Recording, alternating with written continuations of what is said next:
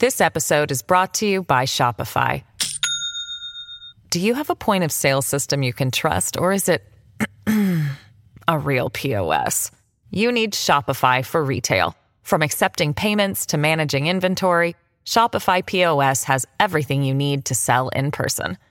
Go to shopify.com/system, all lowercase, to take your retail business to the next level today. That's shopify.com/system.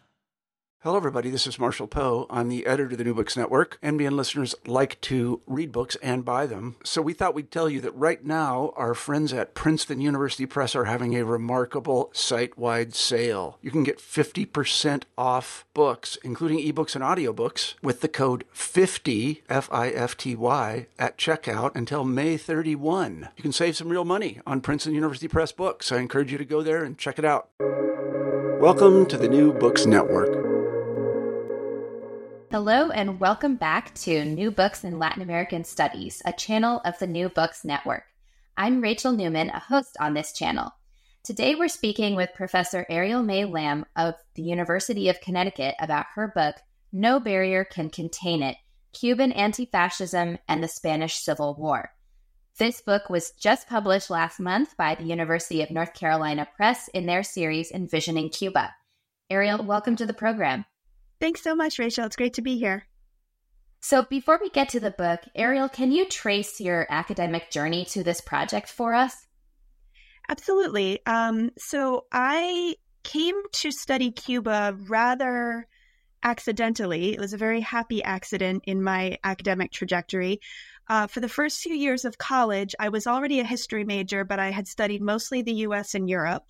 I think I was something of a victim to the biases of the discipline, the history of the discipline. I had been really encouraged to study U.S. and European history and not so much other parts of the world. But I had always studied Spanish.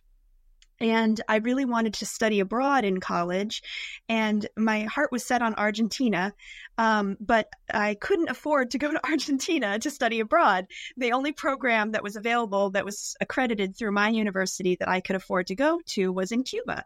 And so I thought, well, that's very interesting. I don't know much about Cuba. I knew a little bit about the revolution, of course, and the recent history, but I didn't know much more than that. And I thought, well, I was disappointed that I couldn't go to Argentina, but I really had my heart set on studying abroad. So off I flew to Havana, and I had an absolutely life-changing experience there. I hadn't traveled much at that point in my life, so just being abroad was life-changing in and of itself, but also being in Cuba in not just a different culture, but a different political economic system where all of the billboards were advertisements for the revolution as opposed to skincare products or Coca-Cola. And the thing that I think really struck me the most as a historian, as a history student at that point, really, was the way in which history was just everywhere, on the billboards, on plaques on the walls, celebrated everywhere. Mostly, of course, the history of the revolution, but I quickly became interested in the period before the revolution. And there's a monument in front of the University of Havana to Julio Antonio Mella, who plays a small role in my book, an important role. And I just became fascinated with that monument and wanted to learn more about who this Mella was.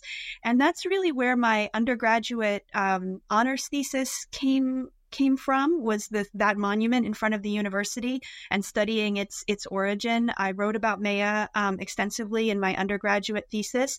And then when I decided to go on to graduate school, I had done research in Cuba already, which was something of an accomplishment at that early stage.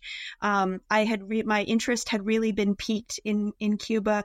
And so I decided to apply rather than applying in U.S. history, which a couple years prior would have been what would have made sense for me. I decided to apply in Latin American history and really continue to focus on Cuba, which I had grown to love so much. That's how I ended up studying Cuba. The Spanish Civil War and the anti-fascist phase of things came to being in the period between college and graduate school for me, I worked as a labor union organizer, and I found myself immersed in a culture of political radicalism for the first time, people around me identifying as anarchists, identifying as communists. And I saw myself as a student of politics, as I saw myself as a student of history. And so I just spent a lot of time listening to my colleagues, many of them quite a bit older than I and very experienced in radical politics and labor organizing. And the Spanish Civil War actually came up a fair amount. And I had read Homage to Catalonia. I was aware a little bit of the history of the Spanish Civil War, but I didn't know too much about it. And I found it fascinating to listen to these labor organizer colleagues of mine debate the fine points of the Spanish Civil War, decades and decades later, of course. And I thought, this is so interesting. What an interesting topic that people are still passionate. Non-historians are still passionate about what the outcomes of this conflict. So I literally thought to myself, well, I'm going to graduate school. I wonder if I could study Cuba and the Spanish Civil War at the same time. And I started looking into the archives, and sure enough, there was this vibrant historical record there of Cubans precisely engaged in the Spanish Civil War. So I hope I haven't gone on too long, but that is sort of the serendipity of my book topic in a nutshell. I came to it by some rather unforeseen life events that kind of gently pushed me in this direction and ended up with a topic that I have to say I feel very grateful for and fortunate to have come upon, because it really held my interest all the way through the dissertation and all the way through the book. I never got tired of the topic, which I think is quite a privilege.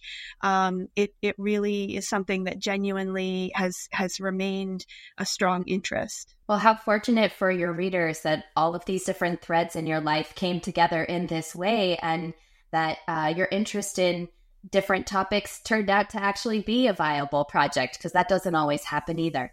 Of course. So this book is mostly set in the mid-1930s, and this is an era in Cuban history and Latin American history too, I would say, that sometimes gets overlooked in favor of Cuban independence movements a generation or more earlier, and then the Cuban Revolution roughly a generation later. So in this sort of more unfamiliar context, can you set the scene for us? What's going on in Cuba and what's going on in Europe that we need to know about for your book? Sure.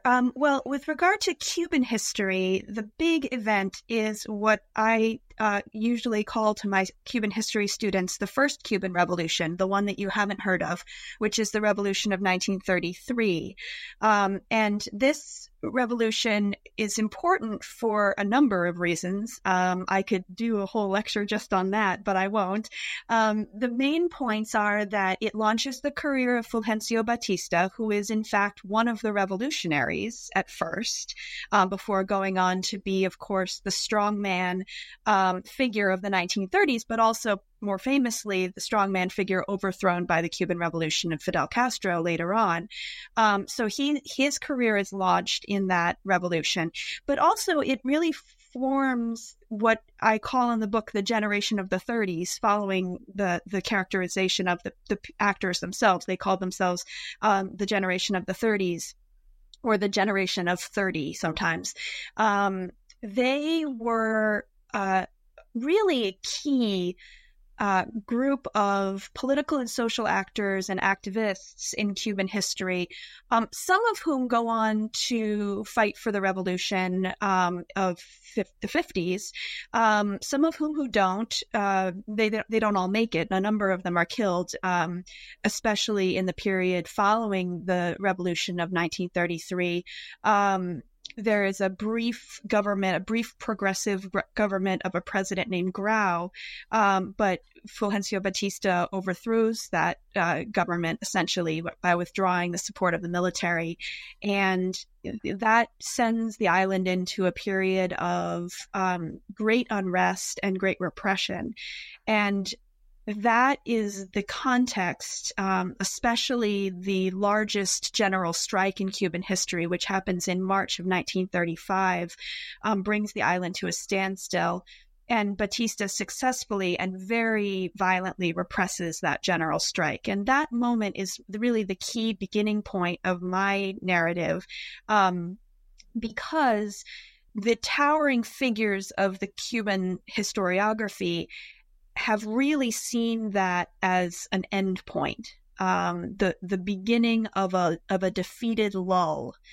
And one of my key arguments is to show that there isn't, in fact, this ultimate lull after 1935, that what in fact happens is Cuban anti-fascism after that. And I know we'll have more time to talk about that, so I won't get too much into the thesis at this point, but just to give a preview of what's coming, that's why the 1935 point is so important, is that's really where my argument departs from the literature as it stands. And that brings me to the second part of your question, which is what's going on in Europe. In a word, fascism. Right. So the rise of fascism in Italy first, of course, in Nazi Germany. I go into some detail of the book about the controversy over whether or not Franco in Spain was a fascist, but I come down on the side that he was, in the sense that to my historical actors, the Cubans that I study, he was very much a fascist. So it's not really my job in the book to put a finer point on the debates about who counts as a fascist. He counted as a fascist to the Cubans. And so for the purposes of my book, Franco was a fascist. The rise of these various fascist threats across Europe, and especially Franco in 1936 in Spain, because of the long trajectory of connection between Cuba and Spain, really strikes this generation of the 30s as an important fight for them to become a part of. And so they not only turn their attention to Europe to try to fight fascism, but they also come to interpret what they're doing at home as fighting fascism.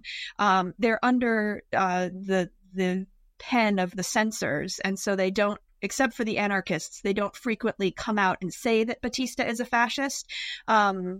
But they use a lot of illusion, and they say a lot of things about Franco that are clearly meant to echo things that they would like to be saying about Batista.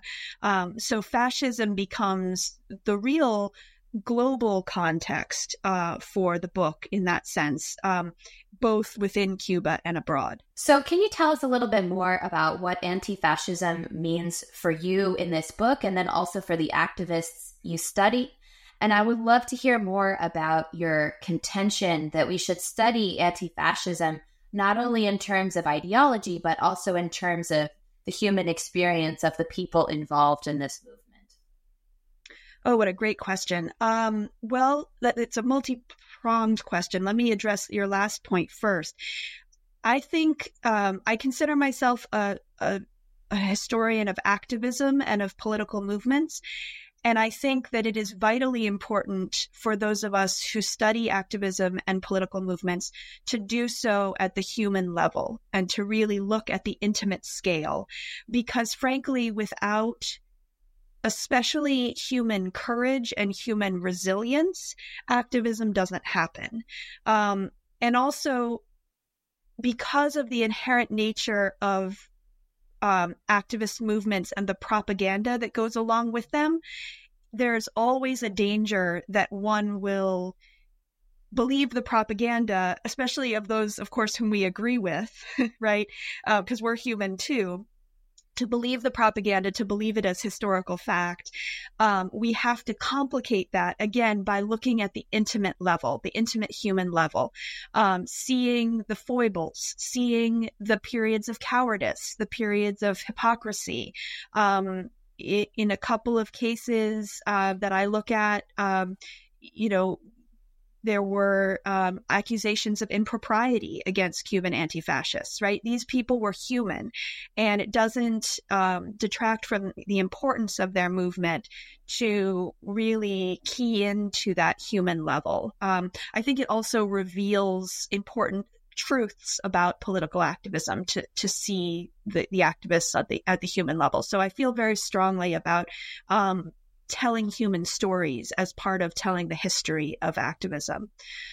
With regard to how I view anti-fascism and how my historical actors view anti-fascism, I would say that for the purposes of the book, I did my very best to immerse my own understanding of anti-fascism in that of my historical actors. And by that I mean, I have my own understanding of what anti-fascism means today, for example, but it was very important to me not to project that onto what my historical actors thought of as anti-fascism. The first methodological point, I would say, to this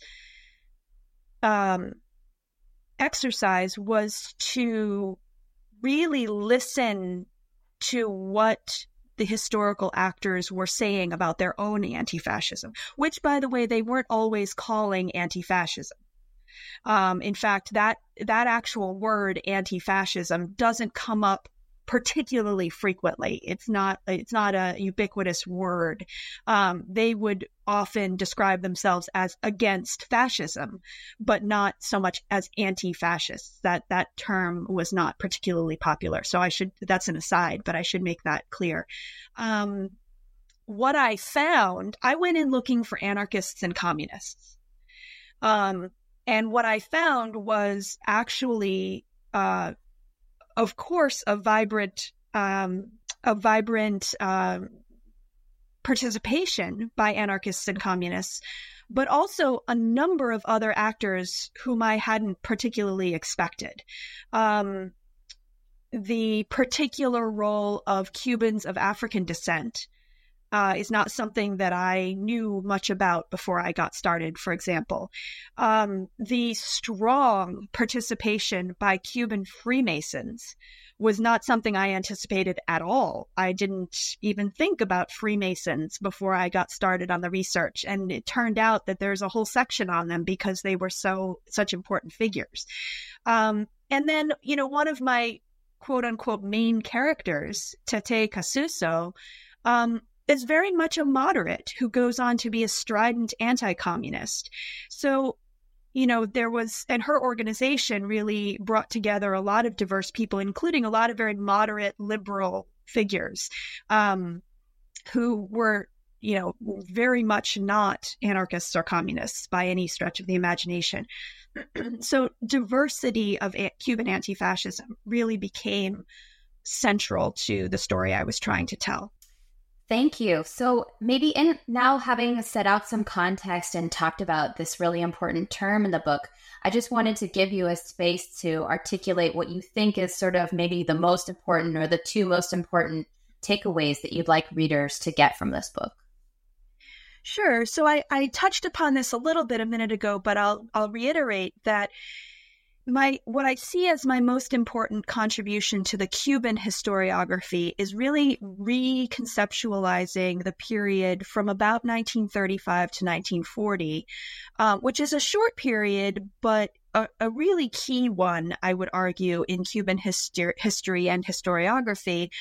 And what I've done is to take a period that has been described as a defeated lull or a sort of apolitical period where everybody is just disillusioned and quiet, to one where actually activism continues in quite a robust form, but we only see it if we look at it transnationally.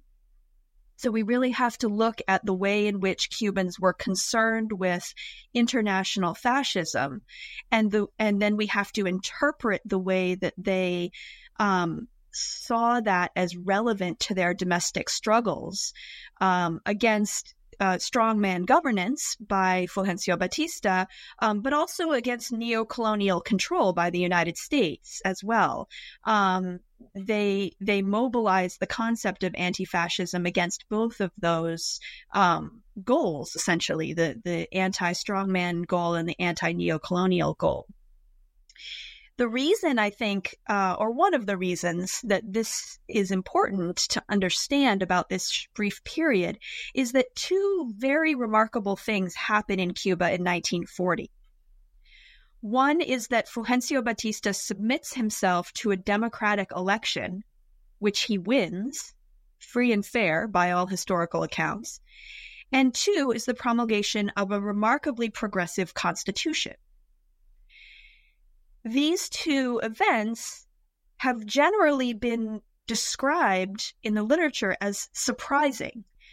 And indeed, if we think of 1935 to 1940 as a defeated lull, where activists are not engaged, then it would be quite surprising in the context of greater Latin American history for someone who is essentially a dictator. I mean, he's hiding behind puppet presidents, but he's essentially a dictator at this time, at least a strong man, is submitting himself to democratic election, free and fair, and allowing, in fact, encouraging and leading the call for this progressive new constitution. That would be surprising if there weren't any reason for it. And one of the things that I argue in the book is that anti-fascism is an important reason that these two things happen in 1940. Now, another reason I should say that's important for historians listening is the influence of Lázaro Cárdenas in Mexico and FDR in the United States. So there is undeniably an international influence on Batista at this time as well to move somewhat more progressive.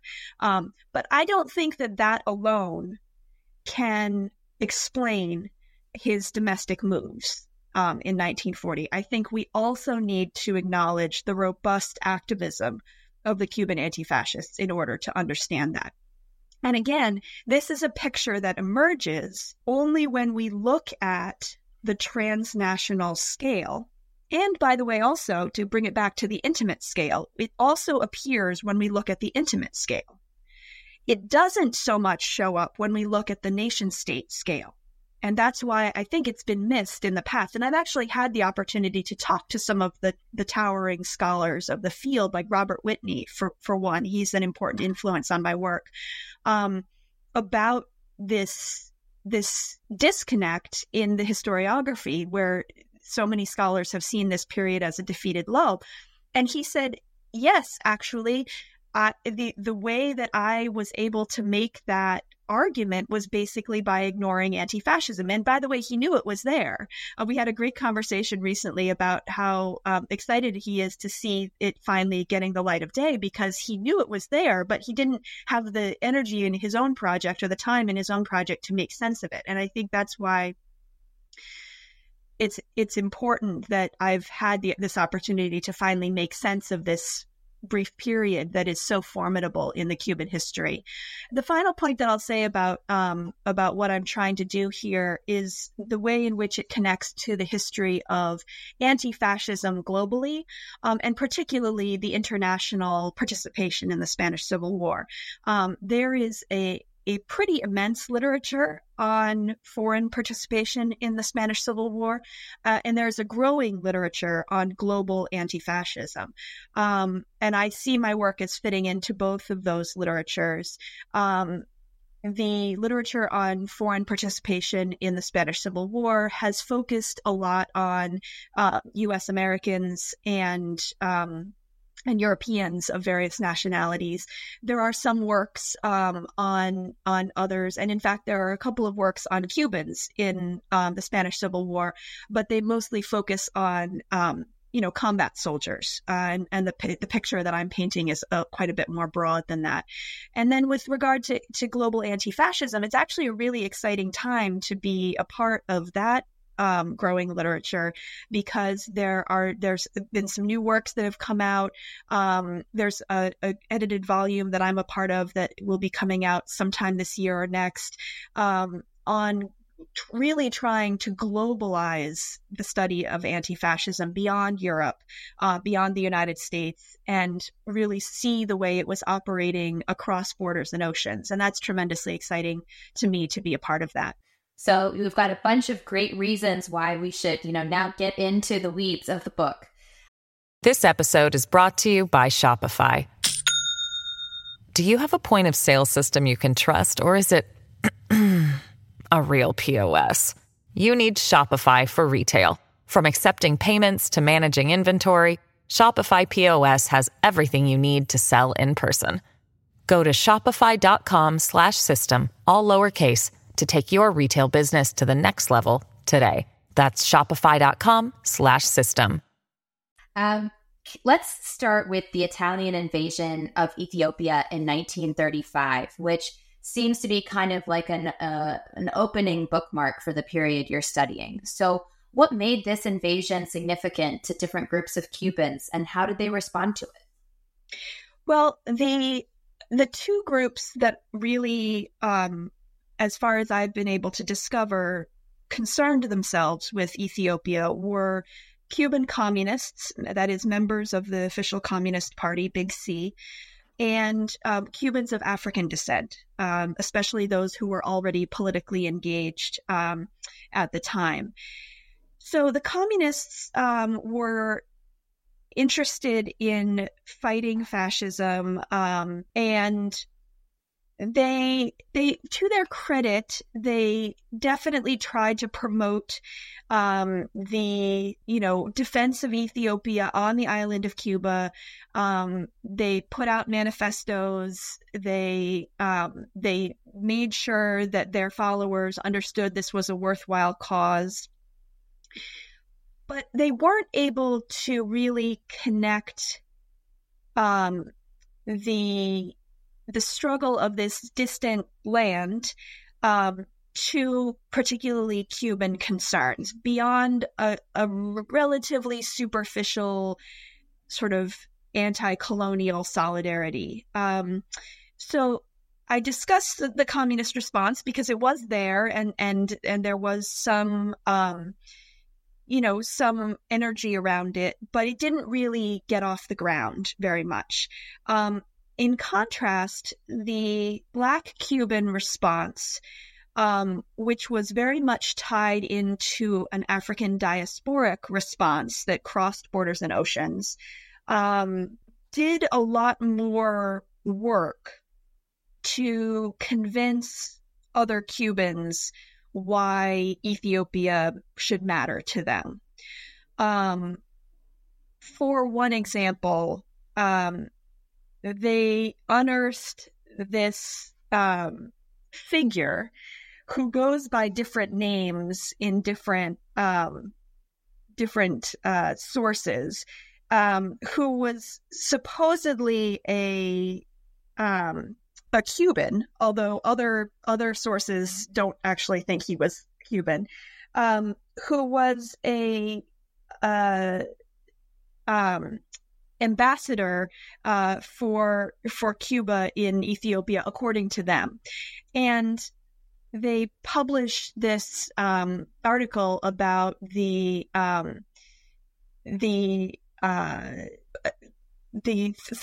not theoretical, but the conversation that these Cuban individual supposedly had with the emperor of Ethiopia back in the day, right? This is not contemporary to the Italian invasion, the second Italian invasion. This is contemporary to the earlier Italian incursion. And I had to look up his name because I forgot his name. I'm not good with names, but it was William H. Ellis, a.k.a. Guillermo Enrique Eliseo.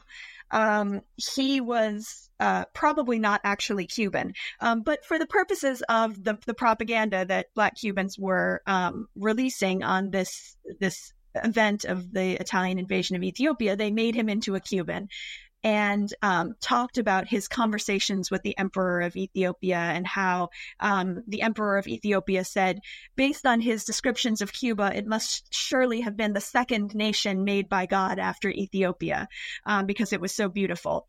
This kind of, it's kind of fake news, unfortunately, but there was an attempt to show a pattern of history between Cuba and Ethiopia that was based on diasporic conceptions of Ethiopia as a a homeland for Afro-descended people worldwide. So this is something that's been talked about in diasporic studies, studies of the African diaspora a fair amount, and I go into the history of it in the book. But Ethiopia, despite being in Eastern Africa, not where most of the Africans of the Americas had their ancestry, was seen for a number of reasons, including biblical interpretation, and also the sense that Ethiopia was the ancestor of the great Egyptian civilization. For these reasons, Ethiopia was held up as a homeland, a sacred diasporic homeland. And so Black Cubans both tried to show a what we might today call a global South connection between Ethiopia and Cuba as colonized nations, or nations that where outside forces were attempting or succeeding to colonize them, and also this diasporic sense that Ethiopia was a homeland that all African-descended peoples around the world had a duty to protect. So that it was sort of a two-pronged approach, in one sense specific to Cuba and another sense specific to the African diaspora. Very interesting comment by a white Cuban anti-fascist, Penichet, that essentially makes what we might think of in contemporary terms as a Black Lives Matter comment. He says essentially, once Spain has already broken out a little bit later, that it took Spanish children being bombed to wake Cubans up. When it was African children, when it was Ethiopian children, they didn't wake up. They didn't, fight back.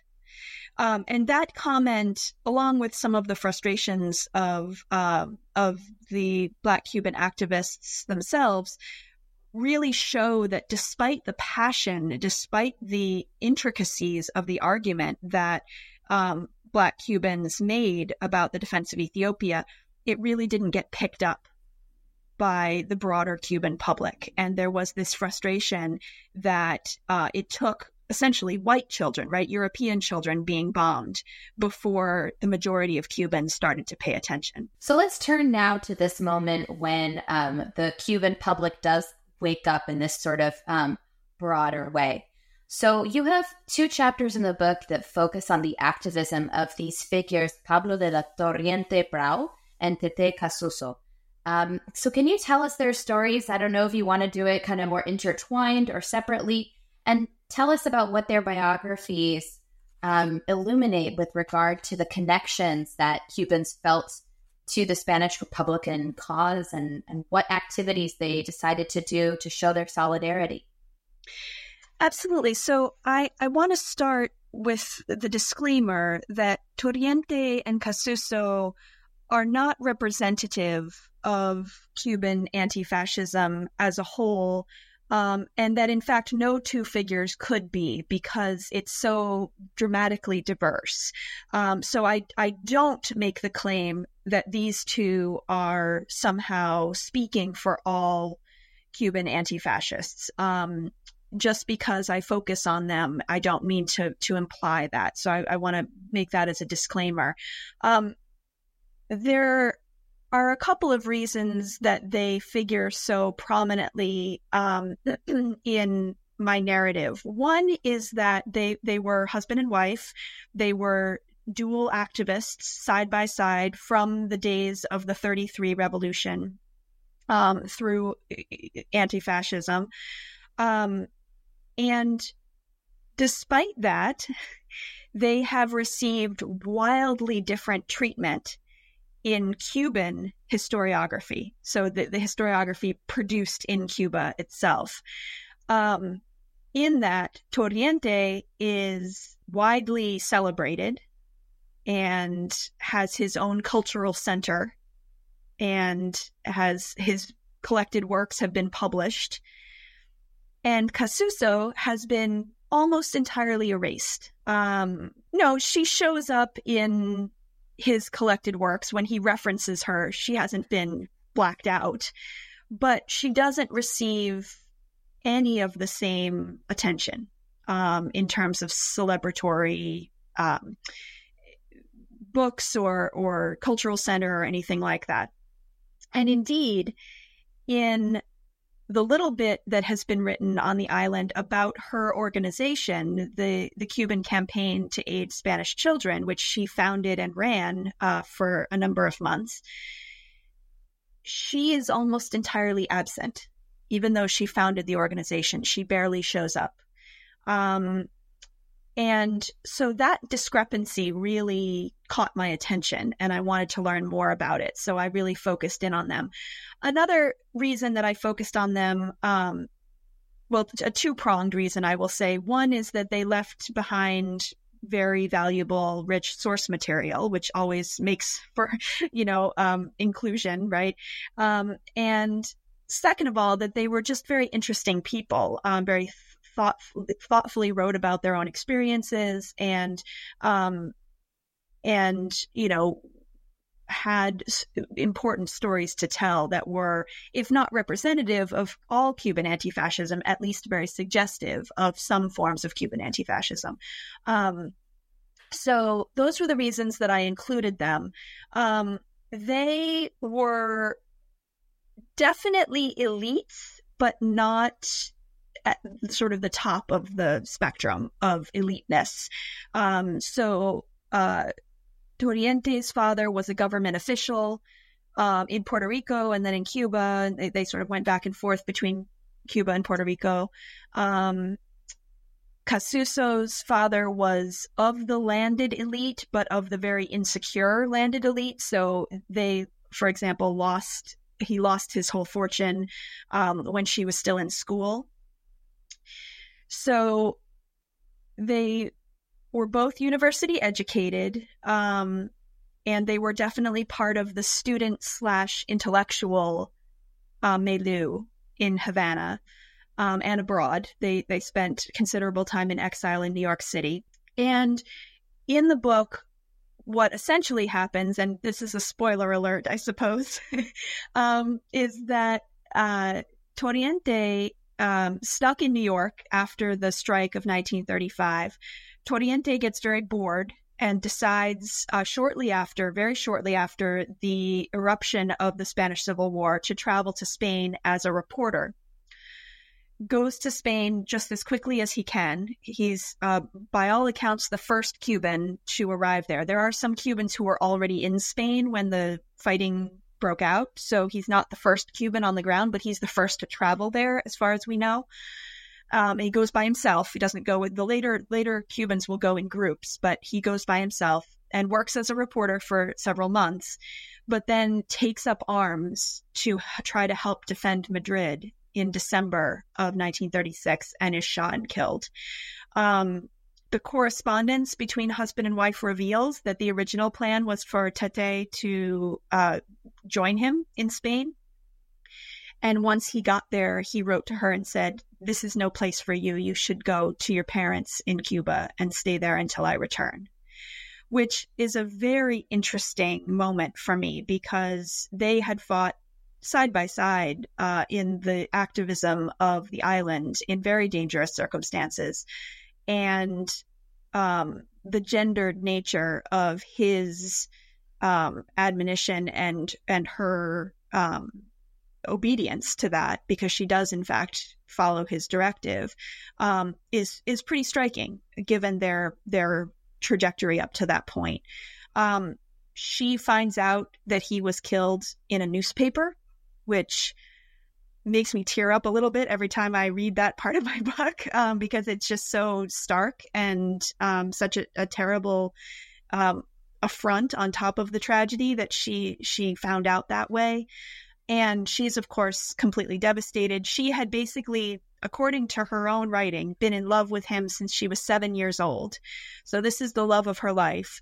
And she's absolutely devastated, and she decides that what she needs to do is participate in some activism. The first thing that she wants to do is publish his works, but she can't get a hold of them right away. So in the meantime, she decides she'll found an organization to aid Spanish children during the war. And that's what she does. And it's just, if we think for a minute specifically on the intimate level of human experience, it is stunning that her response to the death of the love of her life is, well, better found an organization. Right? That's a remarkable choice. It's one that I admire greatly. I think it's phenomenal that she was able to turn her personal tragedy into an action in that way. And I write in the book a little bit about the way in which she clearly tied the fact that she and Pablo had no children to her wanting to help children specifically. She makes a very clear connection in some poetry that she writes for the bulletin of the organization, that she is turning from a child who never arrived to help the children of the world, which is very touching to me. So she found this organization, and the organization is really interesting. I don't know if you have a specific follow-up question on the organization, but I'll just say briefly that it's very interesting in the way in which it brings together extremely diverse Cubans, from combat volunteers to self-proclaimed Christians to Freemasons to, just moderates of all types. It claims to be nonpartisan over and over and over again. It claims that it's not supporting a particular side in the war. And yet, in all of its actions, it's very clearly supporting the Republicans, or the anti-Franco side of the Spanish conflict. So it is an anti-fascist activist organization parading as a nonpartisan charity, which I find very, very interesting. And the way in which childhood and children are mobilized to pull that off is fascinating to me. So zooming out a little bit from these fascinating biographies, can we talk about the Cuban volunteers in Spain in more general terms to bring out some of this diversity that you've mentioned before? So what roles did Cubans actually play in the conflict or in other things going on in Spain? And how did they connect the Spanish Civil War to their political causes back in Cuba? And something that I'd like to hear more about from you is what you make of the fact that not all of these volunteers kind of come from the political left. Yeah, absolutely. So the volunteers are politically diverse in the sense that some of them are absolutely card-carrying communists. Some of them are absolutely anarchists, although those are harder for us to find. The records are not as good. Some of them are Trotskyists. Some of them are socialists. They adhere, in some cases, to the various political parties in Spain that were part of the conflict, the political parties and unions that were part of the conflict. But there were a whole lot of people who were, quote unquote, just good anti-fascists, and really didn't adhere to the political left. Now, I should say at this point, for those listeners who are not Cubanists or don't study the Cuban history of this period, that there is significant tension between those Cuban political actors whom we would generally refer to as leftists, right? That is communists, socialists, anarchists, etc., and Cuban nationalists who are anti-imperialist, anti-strongman governance, and very often, to some extent, influenced by Marxism or by anarchism or both, but who are first and foremost Cuban nationalists and don't subscribe to one of these particular isms of the left. So many of those folks identify as anti-fascists without ever joining a leftist group or party. Some join the Communist Party for practical reasons because it helps them get to Spain without being what we would consider maybe true believers. And of course, that's difficult to tease out because when they're talking to communists who were the ones keeping a lot of the records, of course, they say they're faithful communists. But if we look at their history of political activism, very often what we find is participation in the Cuban nationalist groups rather than Communist Party membership going back.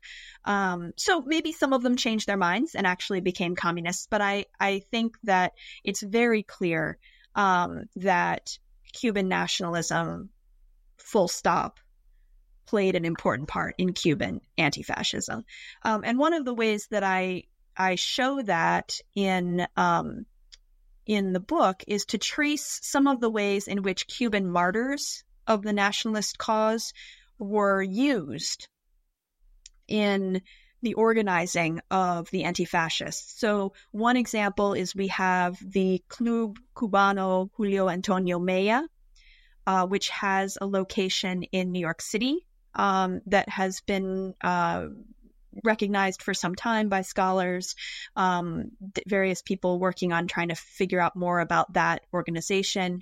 I discovered also that there was a Club Julio Antonio Mella in Barcelona during the war. They set up shop there as well.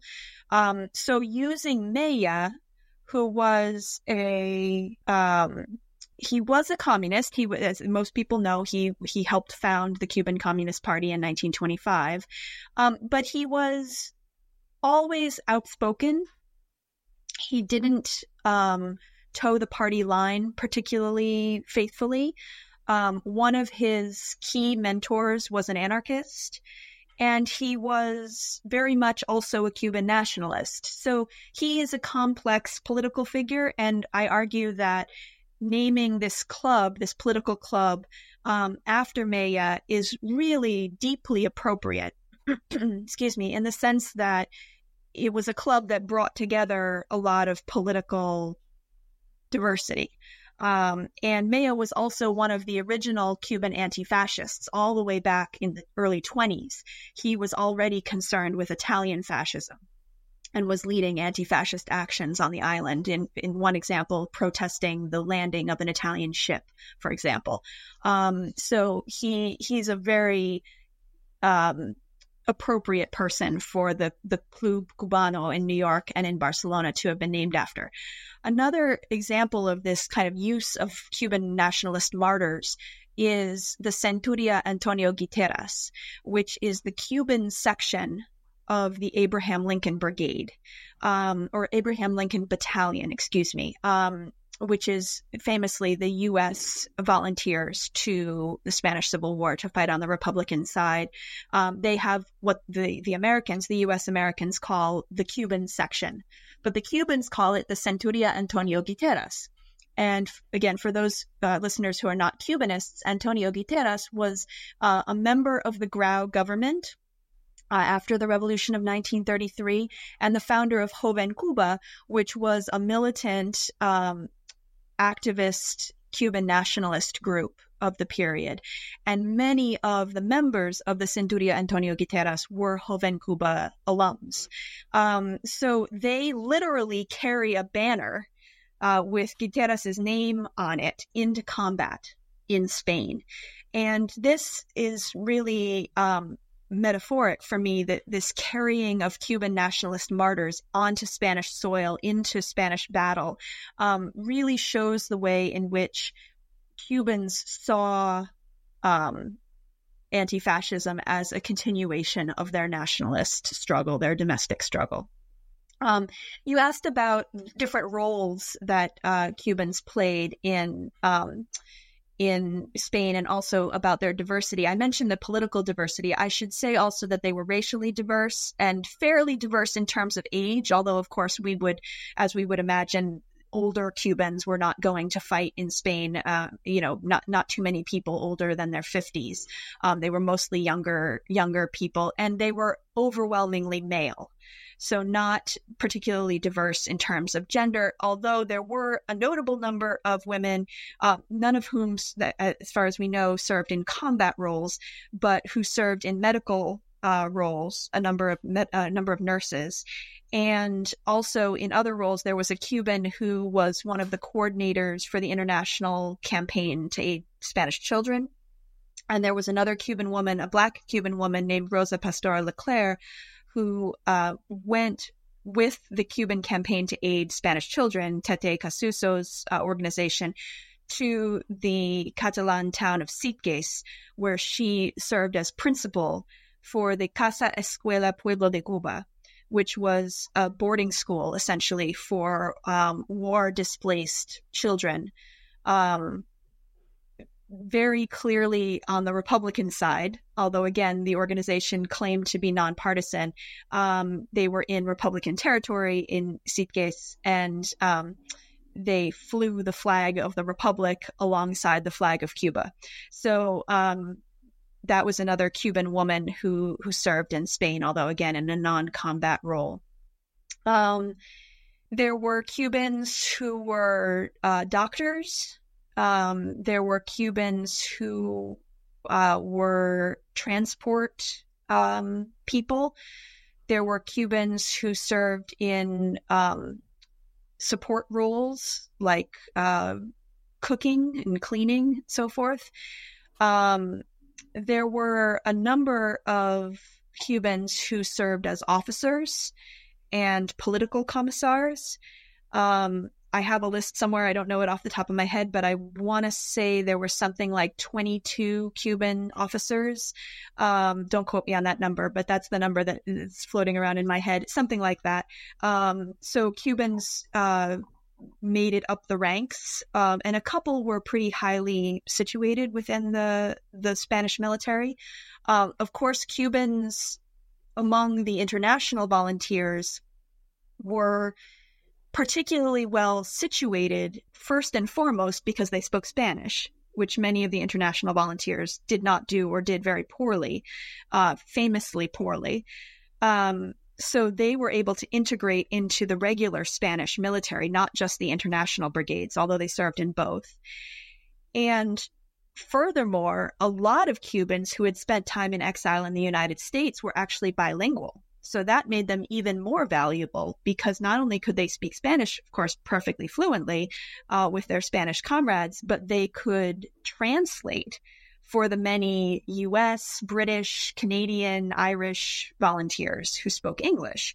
So they were noted by English language volunteers and by Spanish language volunteers for this bicultural, bilingual status that they had, that made them particularly valuable in certain elements. There's a funny little anecdote in the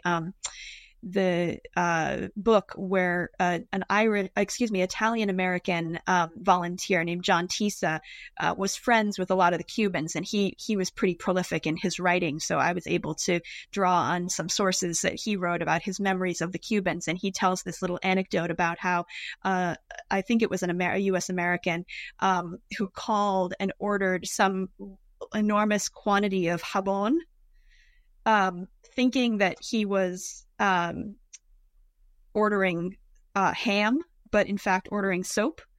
And the Cuban, the Spaniard who received this order called back confused. And John Tisa writes, they put a Cuban on the phone and he straightened everything out, thank goodness, and we ate ham. So that it's sort of a funny little anecdote, but I think it illustrates the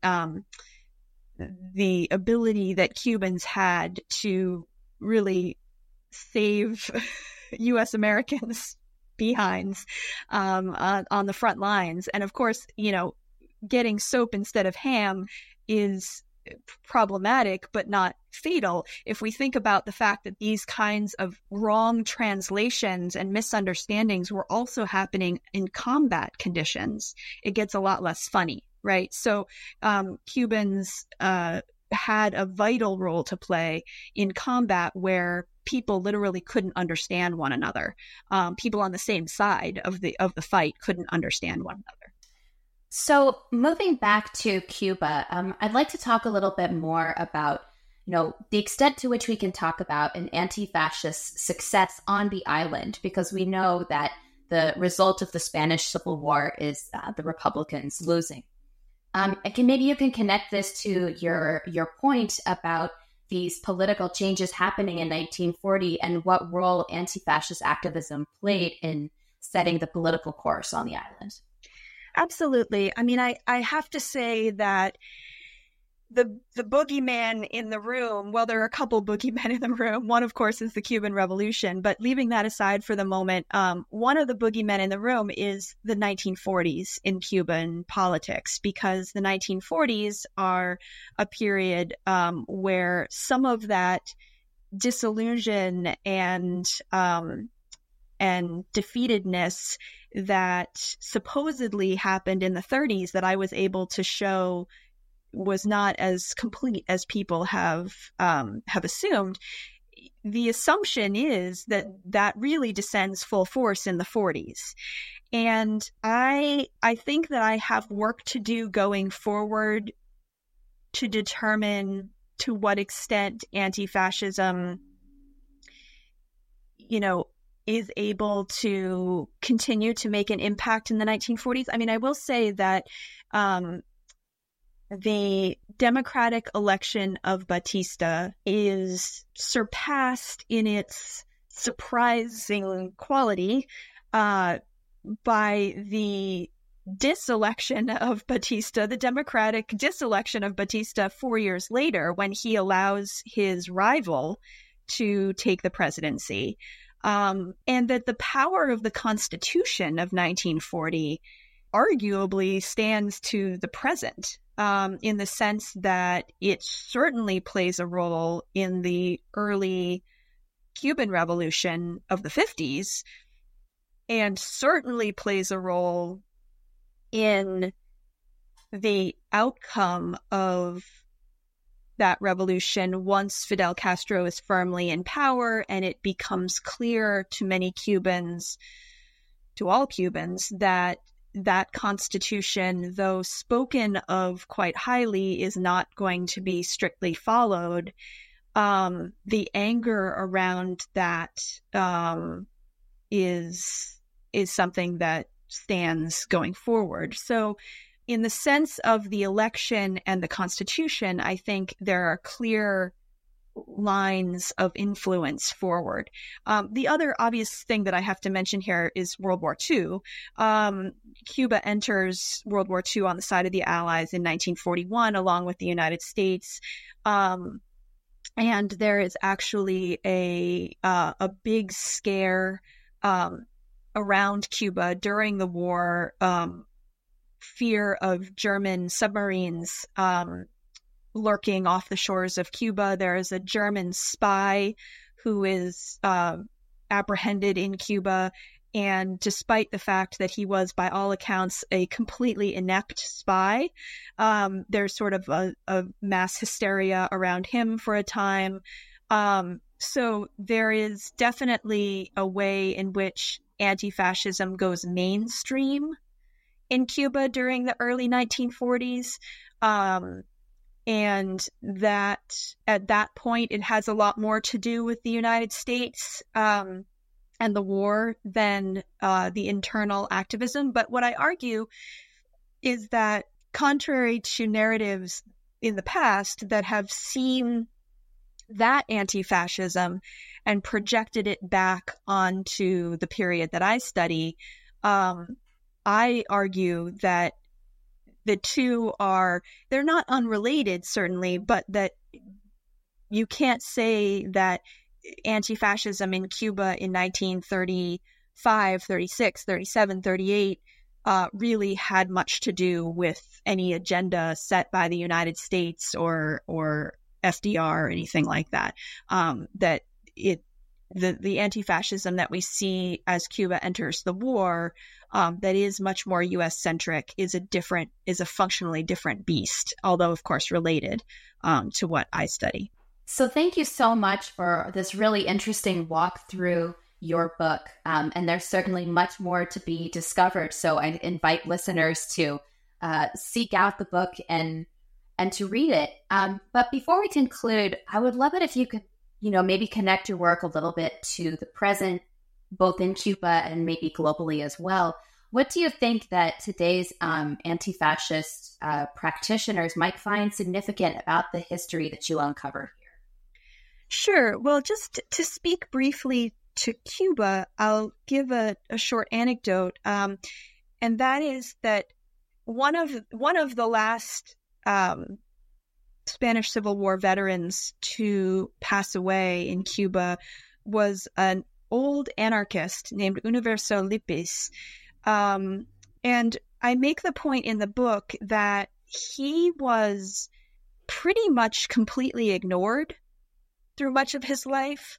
And then when he got very elderly, he was celebrated widely by the Cuban revolutionary government.